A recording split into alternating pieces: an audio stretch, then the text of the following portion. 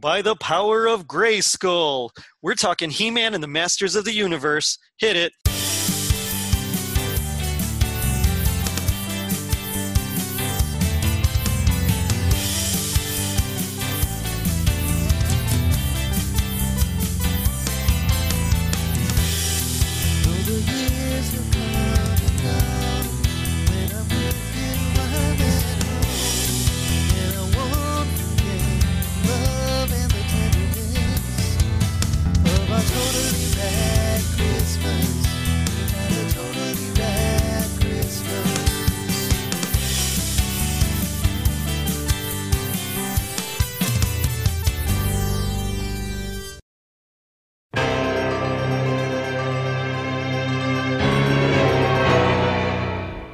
It was 1982. Late Night with David Letterman made its debut. E.T. was released to huge success. The first issue of USA Today was published, and Mattel came out with its He-Man toy line. I'm your host, Jerry D., with another episode of Totally Rad Christmas, the podcast that talks all things Christmas in the 80s. Toys, movies, specials, music, and fads. If it was gnarly during Christmas in the 80s, we got it covered. Joining me tonight is a very special guest, one of my favorite elves. You might know him from Tis the Podcast. It's pretty awesome there. It's Tom Crow. Tom, how you doing? I'm much better now that I'm chatting with you, my friend. Oh, well, thank you. Much appreciated. And may I say likewise. This quarantine life is getting pretty lonely. It really is. I think I've talked to only my wife and no other adults in the last month or so. I don't count my parents. You know, they're my parents. They're parents. They're not adults. They're not adults, yeah. So mostly I just talked to my 1-year-old and my 3-year-old. What about you? Pretty much. My 4-year-old talks to us nonstop. Yeah, they tend to do that, don't they? Oh, yeah. Especially the little girls. Today, my wife and I were just looking at each other over dinner like, what is happening? Now we have identified ourselves as old adults. As if, talking our 80s Christmas memories didn't already age us. Yeah. Let's throw the kids into the mix. Yeah, if that doesn't do it, I don't know what will. But tonight we're here to talk about He-Man. And the Masters of the Universe, and of course She-Ra as well. What are your thoughts on He-Man in general? Good night. I loved He-Man as a kid so much. I was such a He-Man fan, and She-Ra. I like the whole Masters of the Universe. We got a cat. We found this kitten that had been abandoned, and brought it home. I named it She-Ra. Nice. She-Ra later became He-Man.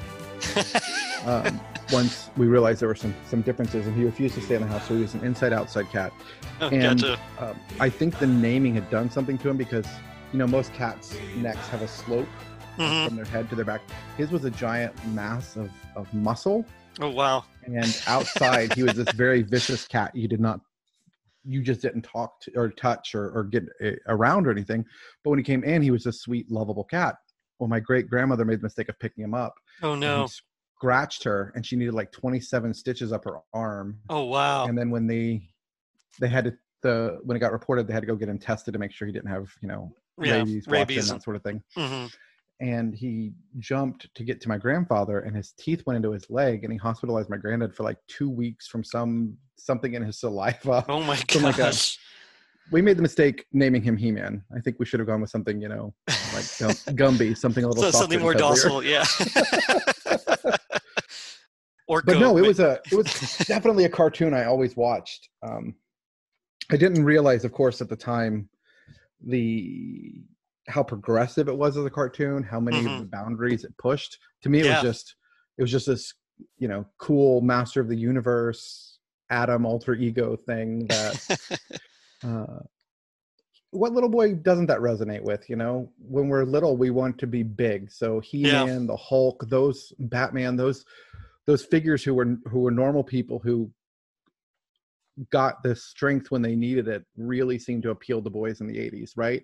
Yeah. Oh, yeah, totally. I mean, it's like a Jekyll and Hyde thing, but without the evil, just the power. And we'll get to that particular word in general, power, coming later. But yeah, I remember growing up, that was the coolest. Everybody kind of felt like Prince Adam, and that He-Man is just your way of getting out there and making your own mark in the world, I suppose. And as a little boy, that's very telling, really. And it's a very powerful thing. I watched a couple of episodes recently and focused on this Christmas one we're going to talk about today. And there were a lot of things I didn't notice. What's that?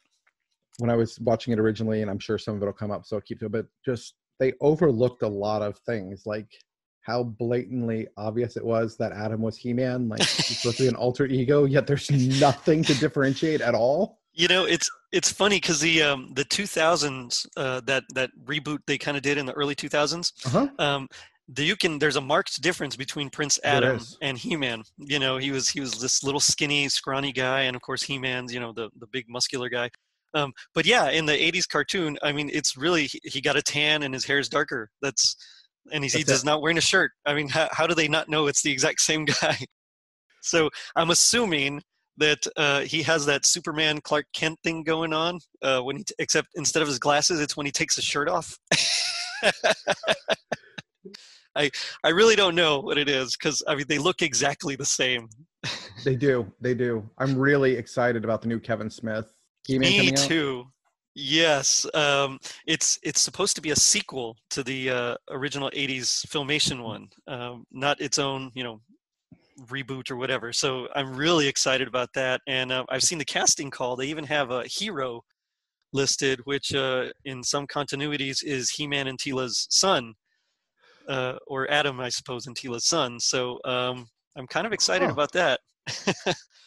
I think what I was most excited was to see, because I mean it's a great cast. Yeah, you've got Mark Hamill in there. Mark Hamill. Yeah. Lena Headey. Yeah. Mm-hmm. Headey. Cersei from Game of Thrones. Yeah, Cersei. Yeah. Kevin Michael Richardson. I mean, it's a cool cast, but I was most excited to see Henry Rollins on there. Oh, I knew you were going to be. Henry Rollins fan back in the day. As soon as I saw that, I said, okay, Tom's going to mention this if we talk about the sequel covered up. I had to. I mean, just Henry Rollins is awesome. And the reason I actually asked you to be on this episode, because I remember you in one of your Tis a Podcast episodes, you actually mentioned how you really loved the Masters universe. And I think, in fact, you even said you preferred the She-Ra Etheria side over the Eternia side. I did. Yeah, okay. I did. I remembered correctly. That's good. My memory is not failing me, even though I'm from the 80s. I really did. I mean, it was just... Oh, it's funny because the Etheria side I never really got into as much. And I think because growing up, I would play with all my friends and we would always do those role-playing type of games. Yeah, we'd play with the figures too a lot. But, at school, like during recess and things like that, we would pretend we were the characters and we would have our show, So it was kind of hard to pretend to be She-Ra as a little boy. So I always preferred He-Man. So when She-Ra came out, I never really got into it as much, especially because really the only male characters are like Bo and like Hordak and a couple of guys here and there, and the occasional pop in from Adam. Yeah, exactly. Adam. Yeah. But looking back on it, the stories are just so much more coherent. They are. They make a lot more sense. Yes. But I was the same way as a kid. As a kid, it was definitely the He-Man world for me. Did you everything He-Man? I had He-Man, the He-Man action figures, the He-Man. I mean, the cool thing about being a little boy was the underwear in the 80s, right? You'd have yes. the colored piping, and then across your backside would be these amazing scenes, and He-Mans were just the coolest. Yes, the art and the artists that they got, they really tried to copy that Frank Frazetta style. That Conan the Barbarian and like what's his name, Rudy Abrero. And he really captured that style on the box art in particular. The blister covers and all that stuff. But it's just so visceral. With it's dark and brooding, but also bright because of the contrast between the barbarian and the technology, that sci-fi and fantasy. The give and take is just so amazing to me as an artist. And every time I look at some of those old pictures, I'm just in awe how he was able to capture the style but put his own twist on it. And I remember growing up, my cousins, they loved Conan, and so they had a lot of that Frank Frazetta type stuff. Uh-huh. And so it really, when He-Man came out, it really influenced me more towards that character. And I love G.I. Joe, and I love, Mask and Transformers and all that. But He-Man kind of was like my first big, real foray into action adventure and fantasy, that kind of thing. And it just, I think that really made me kind of who I am and why I really love comic books and sci-fi fantasy, just because of He-Man. 100%. I mean, He-Man is what introduced me to the world of fantasy. I never got into G.I. Joes. I didn't like the, I think part of it was my family trying to keep away from the glorification of the military. Just my grandfather was a SEAL in Vietnam, and just, tried to keep away from, they tried to keep me away from the glorification of the military as this, because it is hard. It does cost people's lives. And I understood that as I got older. But He-Man was amazing. And you talked about the animation. As I was watching this, I was longing so much for 80s cartoons afterwards, because I see this drivel that they're serving to children today. That's just this copy paste computer generated. Everything looks the exact same stuff. You can see the budget they worked with this. This wasn't a high budget thing. This was really part of the marketing ploy, but the marketing plan to sell toys, right? And that's really what it came down to. But, there were parts where we would see like Battle Cat. You would see his tail in this loop as they were going through. Like, you would see the tail doing the same exact thing through this loop. And when there were people dusting, you would see the same bit of dust flying up, and I loved it, Jerry. It just brought back such good memories, and it felt so nostalgic. Yes. And it did. It just reiterates how awful cartoons are now. Yeah, I was watching that. Some of the previews of that Thundercats remake that they were doing in that really, really cartoony style, and it made me mad. Like I was just upset and angry. And then I came to my senses and realized it's just a show. It's dumb to get angry about. But just looking at it and looking back at the old Thundercats, that Rankin Bass, style. And I know you're not quite a Rankin Bass fan, but Thundercats is kind of different. So Thundercats, I am 100%. This cartoony joke. Like, Thundercats weren't cartoony in jokes; they were heroes to look up to. Yes, yeah. And you wanted to be lion ho. Thundercats ho. You really wanted to get behind them. It was and I think that's why I did really enjoy the reboot, that early 2000s reboot I mentioned of He-Man and the Masters of the Universe, because they did take it really seriously. It wasn't it wasn't in that Ren and Stimpy style that was going around since the mid 90s. I mean, it really was. Yes, it was still kind of anime, but the sculpting on each person was really intense, and the backstories. Yeah, I mean, Skeletor was really their Uncle Keldor, whose face got like melted off essentially. I mean, it's that's intense for a kids show. Was that not part of the original canon that he was their uncle? It was always hinted at, but it was never never approved. Yeah, because I always thought it was their uncle. Yeah. And there's a lot of things that while doing some research on this, I actually discovered myself. And I've read some of the comics, but nothing really too intense. And now DC is actually putting out some pretty good comics of Masters. Some new ones? Yeah, some new ones. There's the latest one is, I think, the Masters of the Multiverse, which is really cool. So they apply the whole multiverse concept to He-Man, and in some of these alternate timelines or alternate dimensions, Skeletor is actually the good guy, and so it's kind of cool to. I'm going to actually get off of this call tonight and order that on Amazon. That just sounds amazing. Yeah, there's some really neat ones out there. So, and DC actually. So I'm getting ahead of myself. He-Man and Masters of the Universe was essentially started developing in the late 70s, mostly because Mattel needed something to keep up with Kenner. Kenner bought the rights after Mattel and Hasbro passed to Star Wars, and they were just killing it sales-wise. So Mattel needed something. They did a whole bunch of market research, and they discovered that a lot of little boys they really wanted control. They used the term power specifically a lot. Mm-hmm. So they decided to kind of take that and go with it. And in 81, Roger Sweet, based off some Mark Taylor designs, he and along with like Mark Ellis and Paul Cleveland and some other guys, they kind of developed this line, and it released in 1982. This toy comes with something that can really open up a kid's imagination. Its own legend. He-Man! Skeletor is his enemy. It's the Masters of the Universe collection.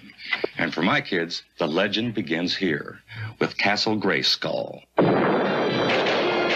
holds the powers of the universe. He-Man, Skeletor has captured Castle Grayskull. We must stop his evil power. To Grayskull! Defeat He-Man's forces, but leave him to lead. Here I am, Skeletor. He-Man! Skeletor is getting away! But Castle Grayskull is safe with us. Nothing's safe while Skeletor is out there. And so the legend continues in this Masters of the Universe collection. And in the imagination of my kids. Look for it. It's new. From Mattel. And yeah, at the time, there was that whole thing where you really couldn't have commercials for, toy lines longer than a certain amount of time. Mm-hmm. And Reagan, I believe it was President Reagan, or during his administration anyway, that they kind of FCC reversed some of those guidelines, and so they were able to tie in with the mini comics. They were able to tie in with the special 3-issue miniseries from DC, where Superman actually is on Eternia. And so Superman and He-Man team up to take down Skeletor, which, you think about it, Skeletor can't keep up with He-Man at all. So why would you need Superman? So, it's like that thing. And the Avengers were always terrible about this in the 60s. So they would, when they were one-on-one, they would dispose of these villains like no problem. But whenever the team would fight against the same villain, they always had so much trouble. So it's kind of like that same thing. Yeah, He-Man can take Skeletor or whatever, but when you get He-Man and Superman together, it's a little more suddenly their competence goes down a whole bunch. But that interesting use of the term for boys wanting power at this time. We're seeing, it's interesting because in society became so unstable in the 70s, relatively speaking, with not only in popular culture, with people protesting, with this anger, with this whole revolution that happened, cultural revolution that happened, but the home really shifted. We saw this huge jump starting in the early to mid 70s in divorce rates. They just started shooting up, and so suddenly all these little boys at home, their families are breaking up. They feel completely lost. And that's where these characters gave that feeling. They gave that power. I know that's what appealed to me. Like this control over my own life and destiny is something I wanted so badly from a young age that I couldn't actualize. I couldn't, come out and say, this is what I'm looking for. But that's the void that these heroes filled for us. Right. Yeah.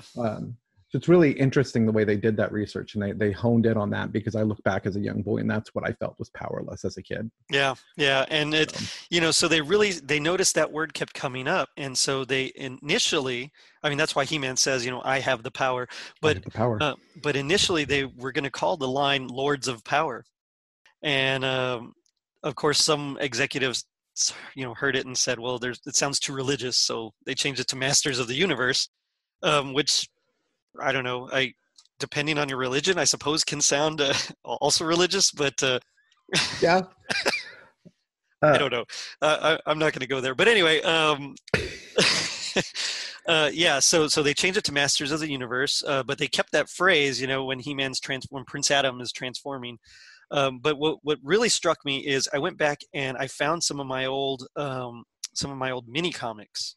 My parents, they had kept a lot of my He-Man toys and a lot of my other toys in boxes, and they finally gave them to me a couple of years ago.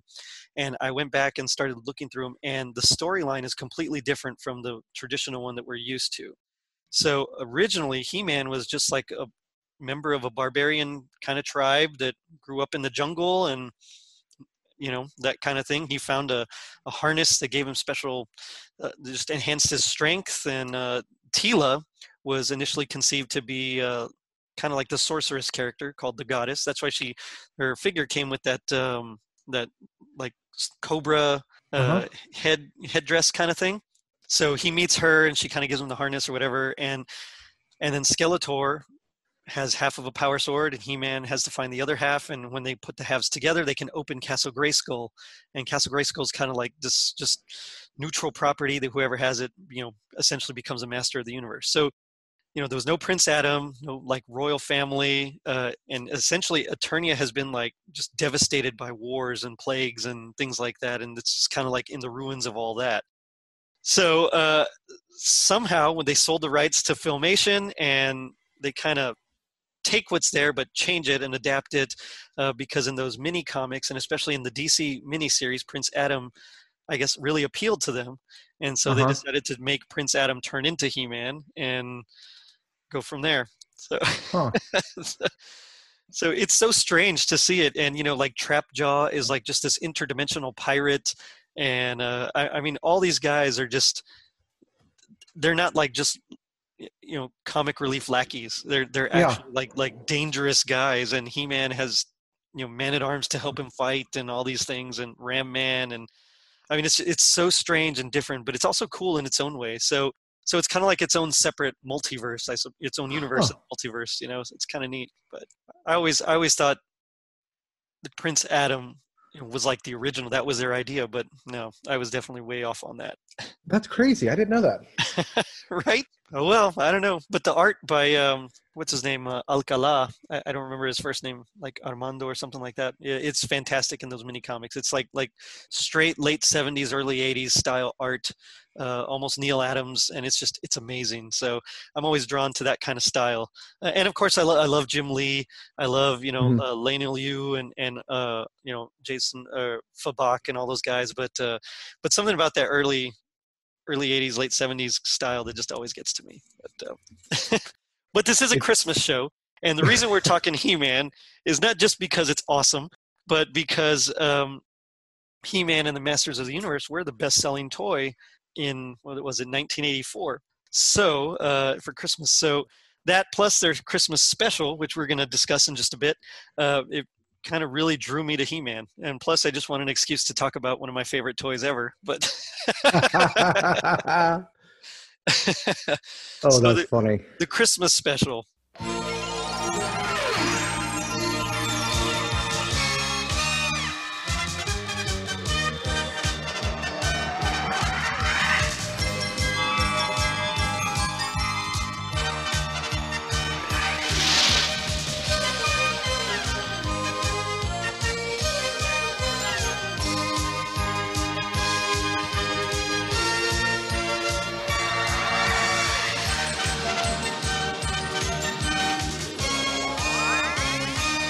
I don't know if it was the first year.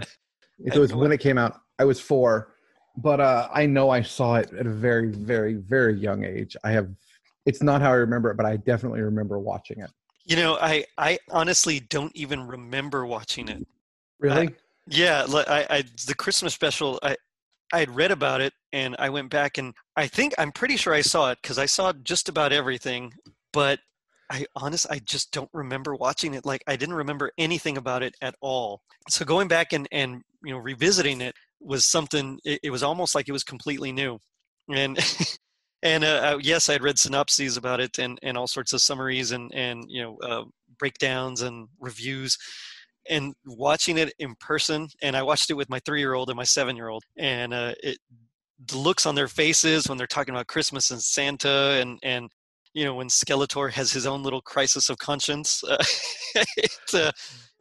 That was when I said there was a lot I didn't remember. That was it. Yeah, I mean, and that chummy moment where they're all standing together with like the typical, what I typically associate with like G.I. Joe's. Yeah. Hands on hips, laugh at the end, and just standing there with Skeletor like that. I was like, whoa, I do not remember that. Yeah, I did not. Mortal enemies lay down their arms for Christmas. It was a Christmas truce of whatever year this is in their year. Exactly. Yeah. Yeah. From 1916? 17. 17. Yeah. Yeah. So, I mean, that completely blew my mind because I had forgotten all about that. And I mean, just everything. I didn't remember there being Earth children there. But again, I'm getting ahead of myself. So sorry. We'll go ahead and we'll just break it down.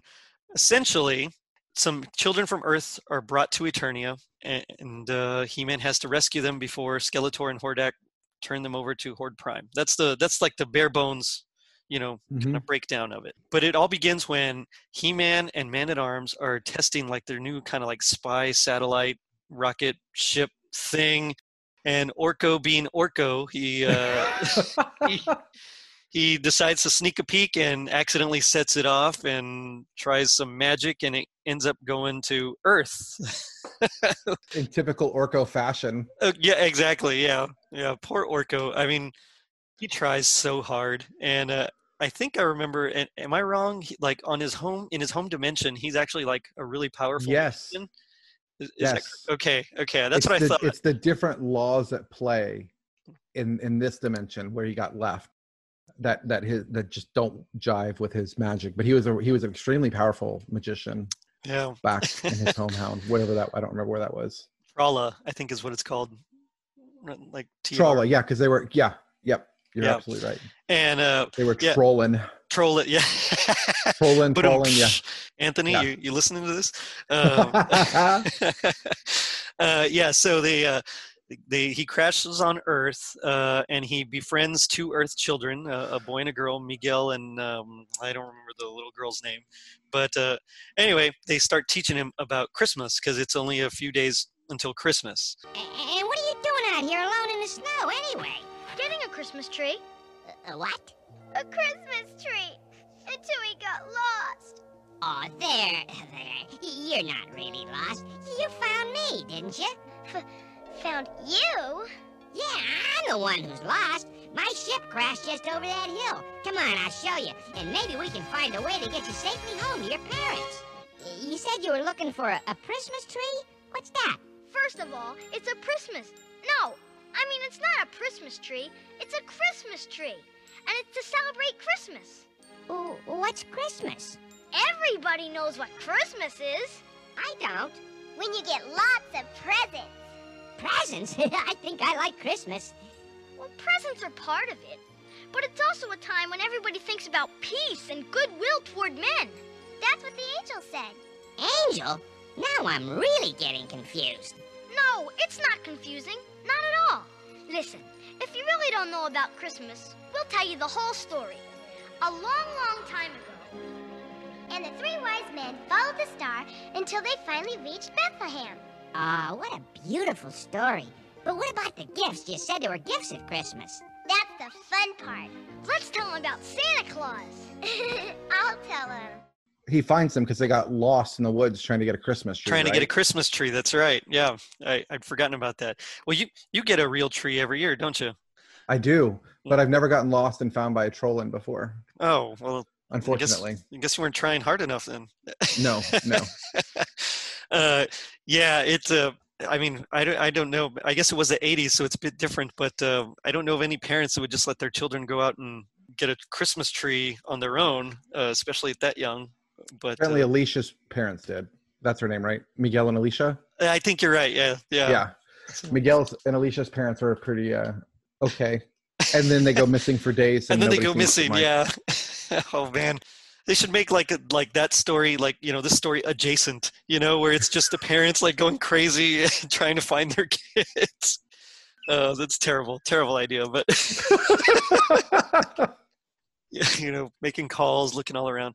At the end of the day, they end up getting, arresting He-Man for kidnapping. Yeah. Let's make this all 2020. Oh man, yeah, that I'd pay to see that. I think I would, but they So in order to bring Orko back, they can use a special device Man-at-Arms has. It's essentially like a transporter, but they don't have the correct resources, so they figure there might be some on Etheria, She-Ra's world where she's on, and so she goes and she has to fight a beast monster, which, by the way, I never realized how many times they use the word beast, like in these shows. Beast monster, later on Skeletor has to fight a snow beast. Yes. I mean, it's like, which, beast monster, I mean, that's like straight out of like the Rankin Bass I started cracking up when they said Beast Playbook. Monster. I'm like, man, this is so much cheesier than I ever knew as a And kid. you remembered, yeah.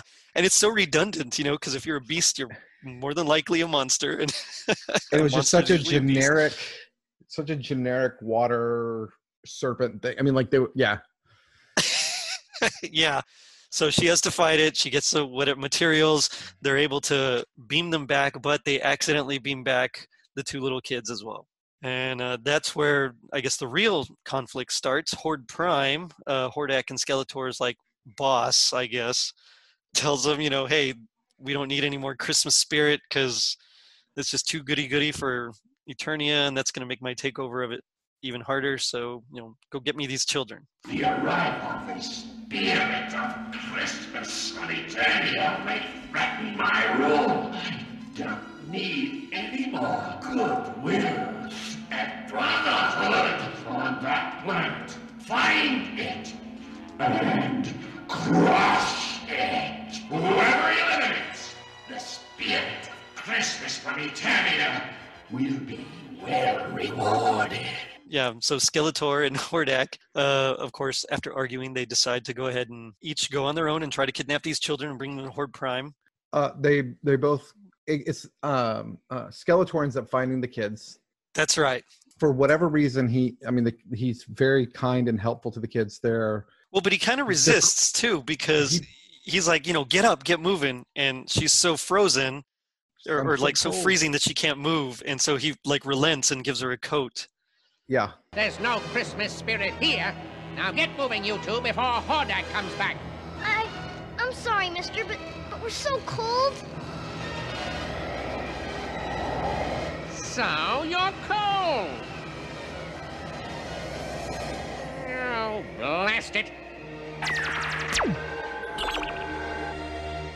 Oh, I'm warm again. Thank you, Mr. Skeletor. You are very kind. Kind? Never use that word around me. Now get moving. And And then they were going to leave their cat or whatever that thing was. Oh, it was one of the Manchines. It was like a Manchine puppy.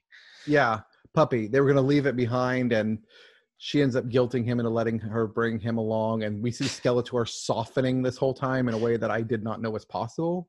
Yeah, exactly. You're right. I was going to say so much so that the kids describe him as kind at the end. And, yeah, wonderful. Yeah. Yeah. Oh, thank you, Mr. Skeletor. You saved us. You really are wonderful. Listen, I am not nice, I am not kind, and I am not wonderful. And Relay, the puppy was Relay. That's right. Relay, you're right. Yeah. Yeah. And what's interesting, the puppy starts licking him because he decides he's going to carry him. He's going to, like you said, she guilts him into it. So he picks him up and he's carrying him. He's like, it'll be faster if I carry him or whatever. And he ends up kind of liking it. Yep. Because he doesn't want to put him down.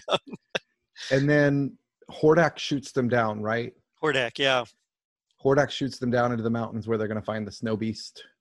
I guess that was beforehand. That's why they were walking. That's why they're, yeah, you're right. Yeah. And Yeah. he saves them from the snow beast, which is another, which again is why they call him kind. And yeah, we have that talk where the kids start talking about Christmas.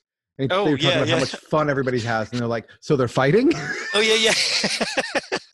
Fighting is fun. And then said, no. And you give each other like presents. And he's like, oh, and when you open them, they explode. They're like, no, they're nice presents. He's like, nice? It doesn't sound very fun to me. It's like some of the worst dialogue ever, but it cracks me up. Oh, it's amazing. It is amazingly awesome. Tell me more about this Christmas. Well, it's a wonderful time of the year. Everyone has lots of fun. You mean they get in fights? No, they have fun. Fights are fun. I like fights. And you give each other presents. And when you open them, they explode, right? No, they're nice gifts. Nice. Doesn't sound like much fun to me. Yeah, so they start teaching him about Christmas. And, of course, Hordak shows up. He-Man and She-Ra show up. And then Horde Prime himself shows up. We see Horde Prime. And he's about to nab the children when Skeletor, I guess just full of Christmas spirit, decides to save them. I mean, I think he even says, like, I don't know what's coming over me, but I must save the children. Yeah. And and he shoots Horde Prime, and then of course He-Man and She-Ra toss him out into outer space, and then we have that scene you're talking about where they're all standing around just kind of ha ha ha, and She-Ra's like, "Don't worry, it's only once a year." It's all perfect timing though, because Queen Marlena at the beginning is, at the beginning we're setting up for the twins' birthday, the kids' birthday, right? Yeah, Adam and Adora, yeah. Adam and Adora are going to have their birthday, which for whatever reason, now they're what, like late, I'm assuming early 20s. They're older. Yeah. This is the first time Queen Marlena talks about Christmas on Earth. Yeah. And it's a whole new concept to everybody. So it's really good timing that the kids came this particular year. Of course, yeah. Well, things always work out like that in real life. Exactly. They do. And it just so happened that Adam had an awesome Christmas Santa suit too, which was great. He just went down to, the workshop, Man-at-Arms workshop, and yep. I love how they even had they kept his same hair, no beard, but the same hair, and made it white. Yeah. Yes. I was like, "Wow, this is amazing." It's like, come on, it's clearly Adam. Yeah. But they can tell it's Adam, even though it's the same hair and white. They just still can't tell it's He-Man, even though it's just a little bit darker blonde. Oh, man. Yeah, so they have their own kind of little mini Christmas celebration. Adam dresses up as Santa for them because they're afraid they're going to miss it. And then they get those cool, like, anti-gravity belts, and the return to Earth where, they tell their parents the truth. And, of course, parents don't believe them. And then they fly by with their anti-gravity belts. It's great. I mean, that end tag, usually the end tags are, they're okay. But that one that got me. I mean, I was sold. Yeah. Because, you have kids tell you these imaginative tales of what they've been doing. And you're like, okay, sure. Yeah. And then this time they're like, wait, what? They're flying? Yeah, and they do like a little freeze frame on their faces, and their eyes are just so wide and their mouths are open and oh, those 80s freeze frames too. That just felt so quintessentially 80s. Yes. Yep. Well, same thing, just the fact that they had anti-gravity belts. That seems like something exactly from that era, They weren't flying anything, they were anti-gravity. Mm-hmm. Yeah, which was futuristic talk for the 80s. Exactly, yeah. Yeah. So that's the Christmas special. And you know what? I as cheesy and corny as it was, I actually really enjoyed it, and I really enjoyed Skeletor's arc, because Skeletor legit has an arc. He's not just a one-dimensional character in this. Hordak is the same one-dimensional character, but Skeletor, I mean, he really actually kind of grows. He did. I'm sure he'll go back to. I'm sure he'll go back to the same old bonehead before, but I like that bonehead. Oh yeah. Thank you. But so this will be part of my Christmas canon, I think. I think it will be part of mine too. It was that good. We've already watched it like 3 times, my children and I. So I said it's interesting. They weren't allowed to hit in cartoons before this. This was the first cartoon where they could hit, but I thought it was interesting because when I was studying about this, that they talk. I always remembered He-Man's sword because he always said, "I have the power" as he's transforming. I didn't realize he didn't really use his sword. He didn't really use it. He still wasn't allowed to use it. It was just a prop. And as I was watching this, I was like, it's there, but he never actually uses it. And She-Ra, I mean, both of them, they essentially just use their swords for like breaking, out of things, that kind of thing, or to throw it in as almost like a grappling hook with the rope attached, kind of a thing. They don't really use their swords. They don't really hit anybody. In fact, He-Man prefers to just pick people up and throw them. Yep. And She-Ra does that kind of kick thing, and she does that as well. She'll pick them up. And the only time we really see that animation of He-Man punching is when he's going to punch like a boulder or like a steel door, something like that.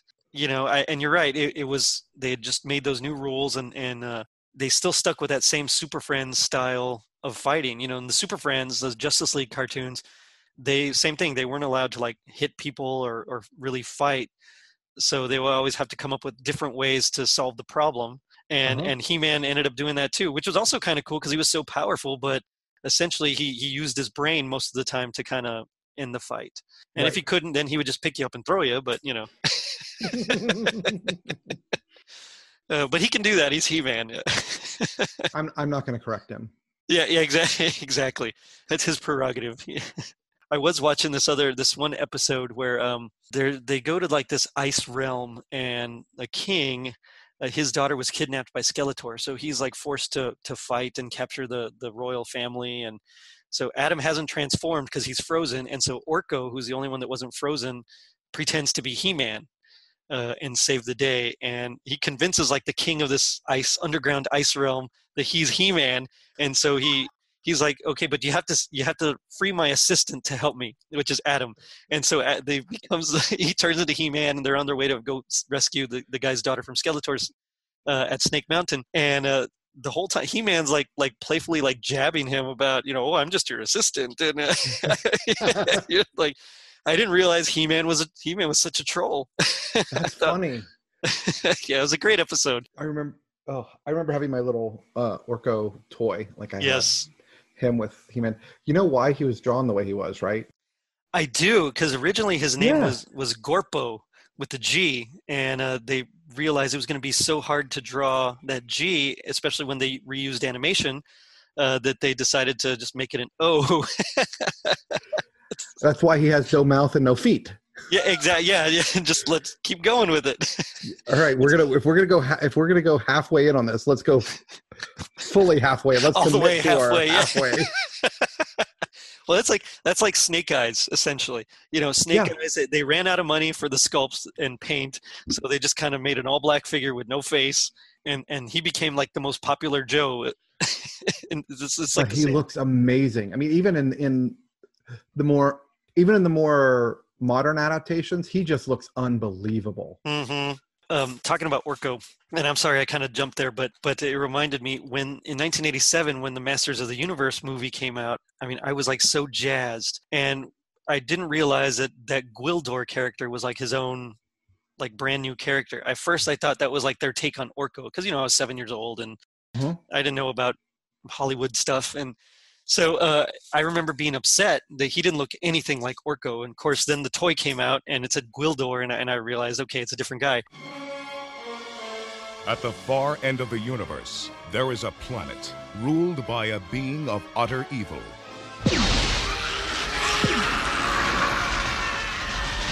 And there is only one man who dares challenge him.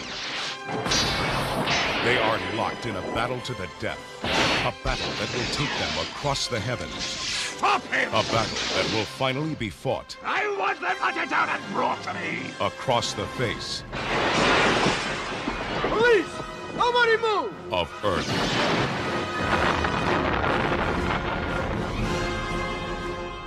I think I'm gonna need some backup. Can you show us the way? Of course. No.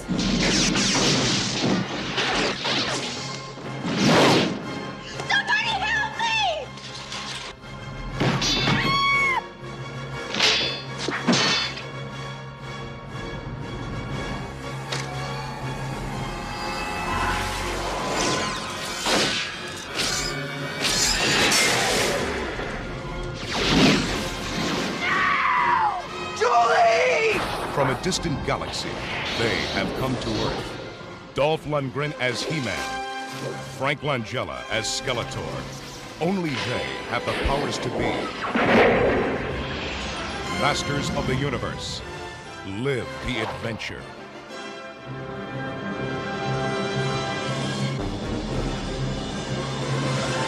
But Orko, I always really liked him because he was kind of a joke. He always messed things up, but he had a lot of heart, and he always really tried. And so because of that, I always kind of felt drawn to Orko.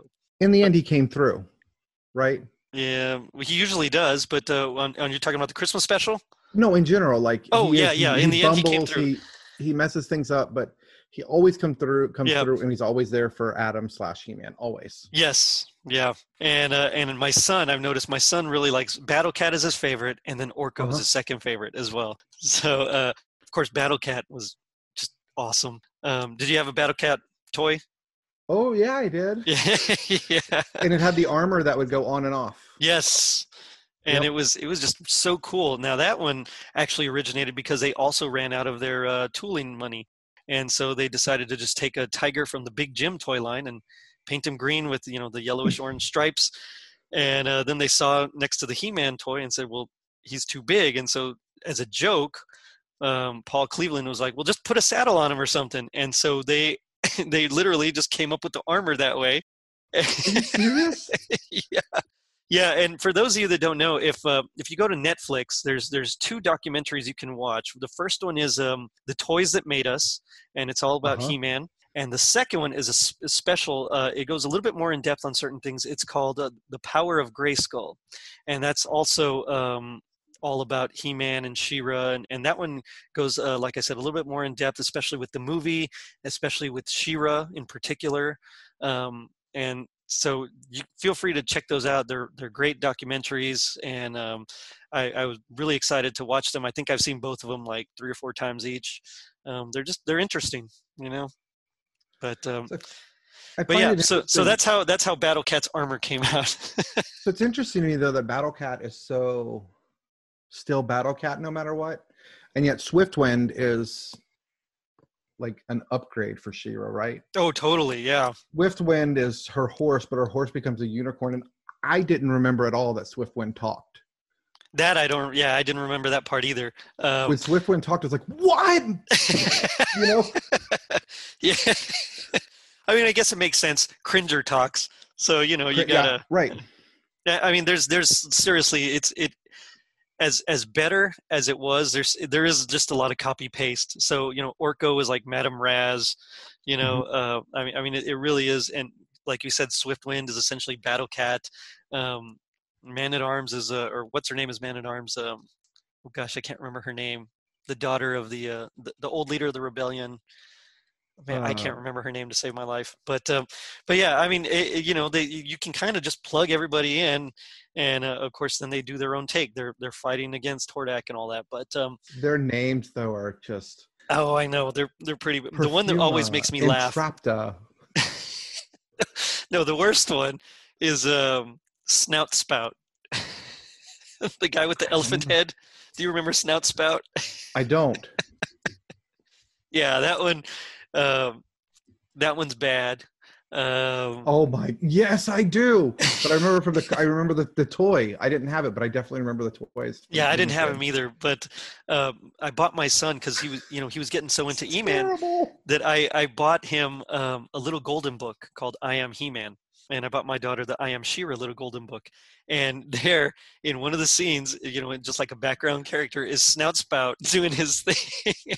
And like out of all the characters they could have chosen to be in the background of like this one scene, I mean, you got like Many Faces, Mechaneck, Stratos, Buzz-Off, like all these guys that came out way more, and they picked Snout Spout, and it cracked me up. But yeah, you're right. They're very much of that era. When it comes to names, it was Stinkor, Beastman, Whiplash was actually pretty good. Faker, Master-at-Arms, like that's just not a name. Oh yeah. Well, I guess, and then the show, I guess, gave him the name Duncan. So I guess Duncan is his real name. I didn't remember that. Yeah. A lot of times they call him Duncan. But I remember the show was really cool because when it started gaining popularity, then they kind of started making the toys based off the show rather than, their original continuity.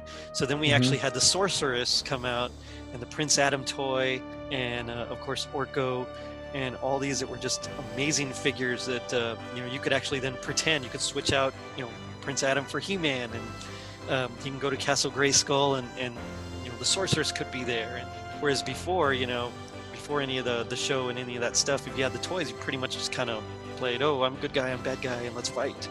Yeah. Did they have Fisto toys, do you know? They did, yeah. Fisto, yeah. That's another unfortunate name there. Jitsu. A guy with a big head. Yeah. Well, and then his counterpart was Jitsu. You remember Jitsu? He's like a terrible Asian American or Asian stereotype. And so that's another one. Moss Man was cool because he had the flocking. He was flocked, and he was supposed to smell like moss, but I never smelled it. I mean, to me, it always just smelled like plastic toy. Yeah, pretty much. Triclops. Triclops Zodiac. was awesome. Yes, I used to love Triclops. He was one of my favorites. I just thought the fact that his whole eyes could spin, I mean, that was just cool. And his sword was cool. His sword was cool. Yeah. Yeah, so my kids have been playing with my old He-Man toys, but at this point, I mean, they were up in my parents' attic for decades, so, you know, a lot of them were pretty brittle. Some of them the plastic was kind of melting, and so they were kind of sticky, and so they don't play with a lot of them, but they do get to play with He-Man, Skeletor, Ram-Man still good, Sorceress, Teela's still pretty good.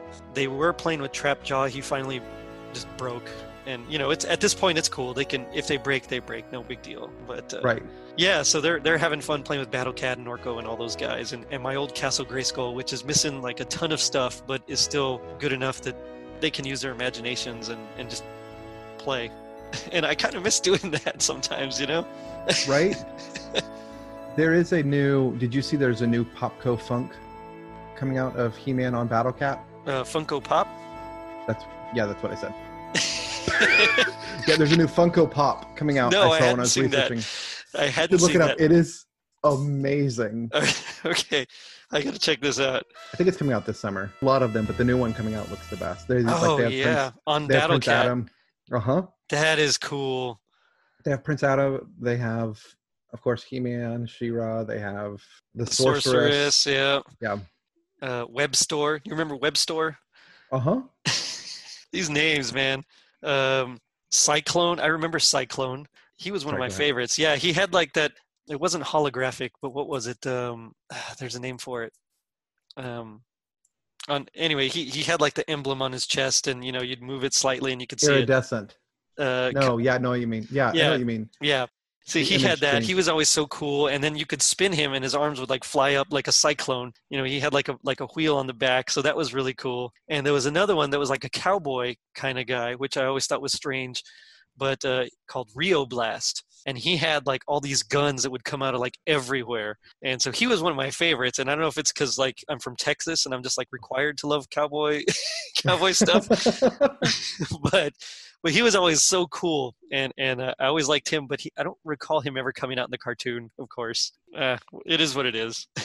But I remember being so excited when the movie was going to come out. And my dad actually took my brothers and I to go see it in the theater. It was like a special father-sons kind of thing. My mom stayed home. And, you know, as a kid, I thought it was great, although I still was very upset that they didn't look exactly like the cartoon.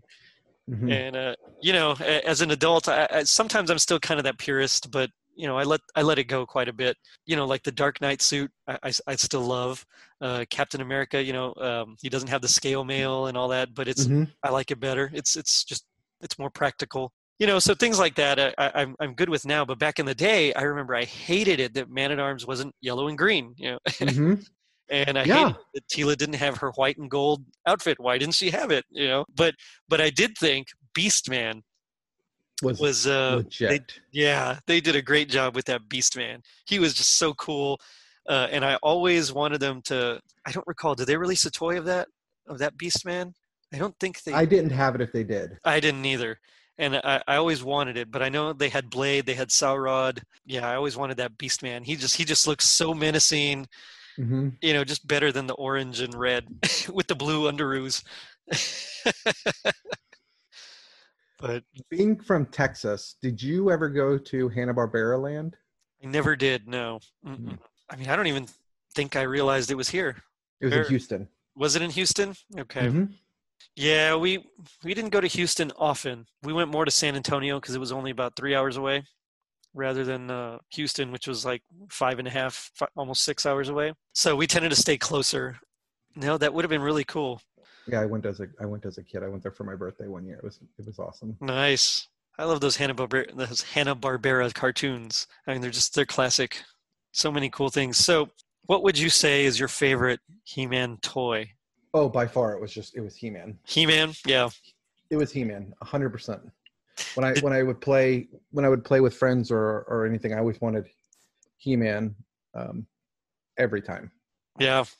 And then Octo. I remember I had a few He-Man. So I had, of course, the regular He-Man, and then I had the one that had like that special armor with the battle damage. So like when you'd hit it, and then it'd kind of flip, and there would be like a little scar, and then you hit it again, and it'd flip again, and there was like a deeper like cut, like a big old gash in his armor. So that was kind of cool. And then you'd flip it again, he'd be healed. So I had that one, but I think my favorite was the Power Punch He-Man. And yes, yeah, he had the caps on his back. On his back, yes. And do they still make caps like that? I don't know. Because they got to be dangerous, right? but yeah, you'd put the little cap in the pack on his back, and then you'd twist him, and he'd punch, and the cap would go off, and it would sound like a real punch. It was just it was so great. And that one, I think, out of all the figures, was my favorite. Because, I could I didn't have to provide my own sound effects.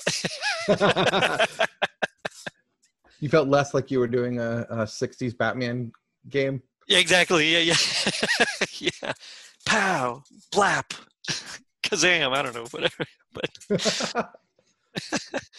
yeah. And of course, I tried to get as many as I could. Of course, we couldn't afford a whole lot, but I remember whenever I do get good grades, my parents would get me one, and as like a reward, they'd take me to KB Toys. I don't know if they still have KB Toys anywhere, but I don't think they do. I don't think so. But we'd go in, and I'd go straight to that action figure aisle, and they'd have all the cool toys, the GI Joes, the Thundercats, the Transformers, and then the He-Man section. And I remember because the roof actually kind of went down a little bit. So it wasn't as elevated. It was like in that main entrance, and then you'd go back to that section, and it was almost more like a closet or like a display hall. It's just everything was just there just for you. And so many times we would go, and I'd pick up a He-Man toy, because sometimes we'd go to the mall for other things, and you just pick one up, and you'd start looking at it, look at the back, all the figures on the the card, the different ones. And you're like, oh, I want that one, and you kind of make your wish lists, and if you're lucky, and you save up money for your allowance, and then get good grades and stuff, then you could actually get them. And there was nothing like earning one of those He-Man, Yeah. Oh yeah. Oh yeah. It was always I went between that and the Thundercats all the time. Yes, yeah, Thundercats were also amazing. Another one of my favorites. But I was talking with Anthony, and we were talking Rankin Bass, of course, and we were talking about Thundercats in particular and that style. And it's a great style. It's that typical, almost like Studio Ghibli, Miyazaki type style that they kind of adapted, but Thundercats, when you compared the animation style to He-Man, while similar, not so angular in their lines and things like that, like Batman the Animated Series, they're also very different. And I love them both. He-Man, they were famous for admitting that they did the rotoscoping, so they would film the characters in black and white, real life actors dressed up, and then they'd kind of draw over it to get their motions, and they'd have their stock footage, that one of them laughing, where they toss their head back, and of course where He-Man would toss his sword from one hand to the next, or which the things they do all the time, right? Yeah. Okay, what's the point? Can I ask, what's the purpose of that? Why wouldn't you do that? Okay, well, see, because if I had a sword, I'd do like Conan stuff, where you just kind of spin it around your body and be more intimidating about it. Yeah, exactly. Not like I'm trying to juggle. He-Man's been hanging around Orko too much, I guess. Oh. All right. That's it for me. No, but it has its own style, and a lot of it was because the toys, I think, were so like big and beefy compared to like G.I. Joe and Kenner, those Star Wars figures. They're so thin. The toys were 5.5 inches rather than the 3 3/4. The sculpt, it was just a huge sculpt, It was. And so I think that, like you were saying earlier, in the show. Something about just being big and strong when you're a little boy. It's like the pinnacle of what you can achieve, I guess, at the time. And the toys actually represented that, which was so cool. It was the only toy I had that was big like that was a little bath toy, like you'd squeeze and suck water in, and then it would squeeze it out. Hulk. Nice. That was the only other sculpted big toy, the powerful toy that I had. Yeah. Do you have But they really weren't. Yeah. They really weren't big and sculpted. No, not so much. I mean, and then you even look like the more obscure lines, like the Visionaries. Do you remember the Visionaries? Yeah, so they actually did have holograms on their chest, and there was like a cartoon when there was only like 12 episodes or something. I remember they would show the cartoon at like 5:30 in the morning on Saturdays. But same thing, they were like real thin, just tiny little guys, maybe 4 inches tall. Thundercats were bigger, but they weren't as massive as He-Man was, although they were taller. Yeah. Anyway, so I have to ask, what is your happiest Christmas memory regarding He-Man? Oh, I don't know that I have a Christmas movie regarding He-Man. Okay, well then I got a He-Man for Christmas. How about you? So for me, it was definitely getting Castle Grayskull. There's a picture, and I think I'm actually using it as my as my cover photo for our Facebook page. But there's a picture of me when I was like 4, and I got the Castle Grayskull. And there's I think I'm holding Many Faces, and there's Merman and some of the other guys there, and it was like the greatest thing ever. It's like, wow, Castle Grayskull. That's definitely my happiest He-Man Christmas memory. But okay, if no Christmas memory, what's just your happiest memory of He-Man? I think the time I got my very first He-Man doll, and it was that clunky, the opposable He-Man. Oh yeah. Mm-hmm. And I had him fighting everything. Like I think he threw Littlefoot off of my bed. Littlefoot, yes. All of my toys. I remember I had this big giant stuffed animal Littlefoot, but of course it's He-Man. So Littlefoot's 18 inches long, and He-Man's the 6 inches or whatever, and I'd put him in his arms and just throw him over. Nice. I just remember playing for hours, just He-Man conquering everything in the way I just have very, very good memories of the morning sun coming in, hitting that corner of my bed where He-Man would stand. Yeah. Nice. That's awesome. So, you mentioned Littlefoot. I remember, and of course this has nothing to do with the episode, but like I always say, it's not a podcast unless you have a little detour here and there. So mentioning Littlefoot, I remember Pizza Hut sold hand puppets of all the characters from The Land Before Time, and all my brothers and I, we each had a set. So every time we'd go to Pizza Hut, because my dad, he's a big time collector. He collected baseball cards and then starting lineup, and then he started collecting Star Trek figures and all sorts of things. And I remember as soon as they came out with the first one, of course we were in love with The Land Before Time. Dinosaurs were one of my favorite things in the world. And so when that movie came out and we got the first one, then he decided he was going to collect them all. So we all had a set, and they were so much fun, although they were really difficult for a little child to make move. The plastic was just too heavy to get it to go, or vinyl, whatever it was. I just couldn't get it to work. So that would have been awesome to see your He-Man just throw Littlefoot off the bed. Just chucking him. He was gone. Littlefoot was my favorite toy as a kid. It was my I guess what they call now loveys. Oh, yeah.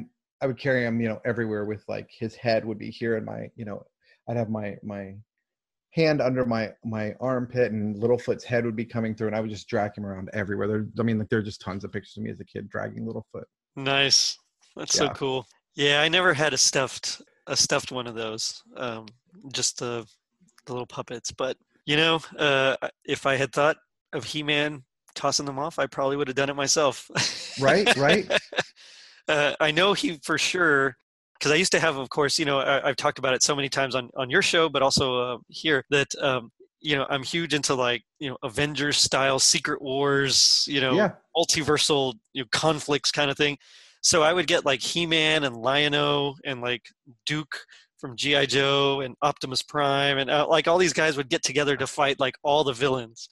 And it was like one big tag team, and, and so I remember He-Man one time he had to pick up Snake Mountain because that was the only way he could like stop all the bad guys. He picked it up and then he kind of shook it so that they would all kind of fall out. And then I think it was Duke that held him at gunpoint while, who was it? Lion-O maybe called for backup. I don't remember, but I specifically remember that, him picking up Snake Mountain to shake it. Because what else would He-Man do, right? Of course, yeah, he can't hit him. You know which set I always wanted? The Eternia playset. Okay, I don't know that I've ever seen that. Yeah, so it was like these 3 different towers, and there was like this huge, like I think it was almost like a monorail type thing that would go around it. And one of the towers was like the Royal Palace. One of the towers was Snake Mountain, and the other tower was Castle Grayskull that actually somehow attached, I believe, to the Castle Grayskull playset. And I always wanted it, but it was like crazy expensive. And so of course I never got it, but it looked so cool. And that was like my one biggest thing that I'd hoped I would get. And I never got. Too bad your parents didn't love you a little bit more. It looks like those sell for about $1,500 now. Yeah, that's true. Although mine would not have been in a condition where I could resell it. No, for real. I actually played with my toys as a kid. Yeah, I did too. And I was surprised that a lot of them actually were intact as they were, but just the move from bringing them down from that hot attic to up here, because my parents live about 10 hours south, and just that a lot of the rubber bands kind of wore out, and so all their legs were like just drooping off, and just from shaking, it's just from being up in the Texas heat, and those attics that are like 1,000,000 degrees. Yeah, so I feel bad, and if any of you collectors out there are listening, I'm sorry. It's not cool. I understand. But you know what? I enjoyed playing with my toys, and now my son likes playing with them too. So, oh well. That's what they're for. Exactly. That's really is what they're for. I can't get into the collecting without, if it's mine, I got to play with it. I'm not good at leaving stuff in a box. Yeah, it's funny because there was a skit or a sketch on Saturday Night Live where they were talking about like collector's toys, and I don't remember if it was for Star Wars figures or it was for some sort of figure, and they're like, yeah, you got to buy 3 of them, and the kids are like, 3? He's like, yeah, one's to open and display, then like one's to put in a box and save, and the other one's like to hang on a wall or something. I have 3 of each: one to display, one to open, and one just in case. Oh, that's funny, man. It was just, yeah. I mean, it like totally nailed the collector aesthetic, and I'm a collector myself, so it. I mean, I could just. That's what laugh. I would have to do. One to play with, one to keep. Yeah, pretty much. Like no, don't do that. It'll hurt its resale value. They're talking to like these little kids that are supposed to be playing in this commercial, and. Oh man. Oh, that's funny. Yeah, this is good times with He-Man. I did enjoy that 2000 remake, as I mentioned earlier, where they really got into it, and I was sad that they only had 2 seasons. That 3rd season was going to be with King Hiss and like the Snake Man, and so I was really excited to see where it was going to go, but oh well, didn't pan out that way. So I've got high hopes for the Kevin Smith one. I do too. I'm generally a fan of his work, although sometimes I disagree with some of his ideas. So like in that, which one is it? Batman Cacophony? Is that the one that he? I don't recall what it. No, the Widening Gyre, maybe. Yeah. That one, where he tells that new partner of his that in his first mission he like wet himself or something, and so that kind of was like, what? That just like ruined Batman for me. I mean, it did. It ruined him for like a good, like, I don't know, half a year. I was like, I'm out of this. And of course, he's Batman, so you always come back to Batman. But right. Well, in general, I am a fan of Kevin Smith. So it's interesting though that I think that was for historical accuracy. I don't think most people realize, like when knights go into battle, they go in battle. That's. If you read, ancient, if you read these old accounts of battlefields, that's one of the things they talk about. It's just the sheer stench of human excrement. Oh, wow. And Brandon Sanderson in his series, The Stormlight Archives, where he has people in armor, he talks specifically about that. I'll have to check those out. That's you're not the first person to mention that particular series. So it's probably something that I'm going to have to eventually read. If you're looking for books, I recommend Sanderson to start with Mistborn. It's a good intro into his universe. Okay, right on. He is the single best world builder out there. Wow. Well, that's something. Yeah. That's saying something. Yeah. But especially when Tolkien created his own language. So right. So, wow, that's definitely saying something. All right, I'll have to check those out. Consider me sold. Awesome. Well, okay, one thing I do have to ask. Did they ever show Horde Prime's face? No. Okay, that's what I thought, because I could never remember what he looked like, and I thought, well, maybe they just never showed him. Okay, so I'm glad I'm not going crazy there. So I think now it's we've come to the part of the show that is actually my favorite. It's what I like to call "Gag Me with the Spoon." So this is where we pick our least favorite part of the episode that we watched, or whatever it is, and we do our best impressions. The winner will get a Totally Rad Christmas sticker, unless I win, in which I get a big fat nothing. And we're going to let the listeners decide. They're going to vote on our social media pages.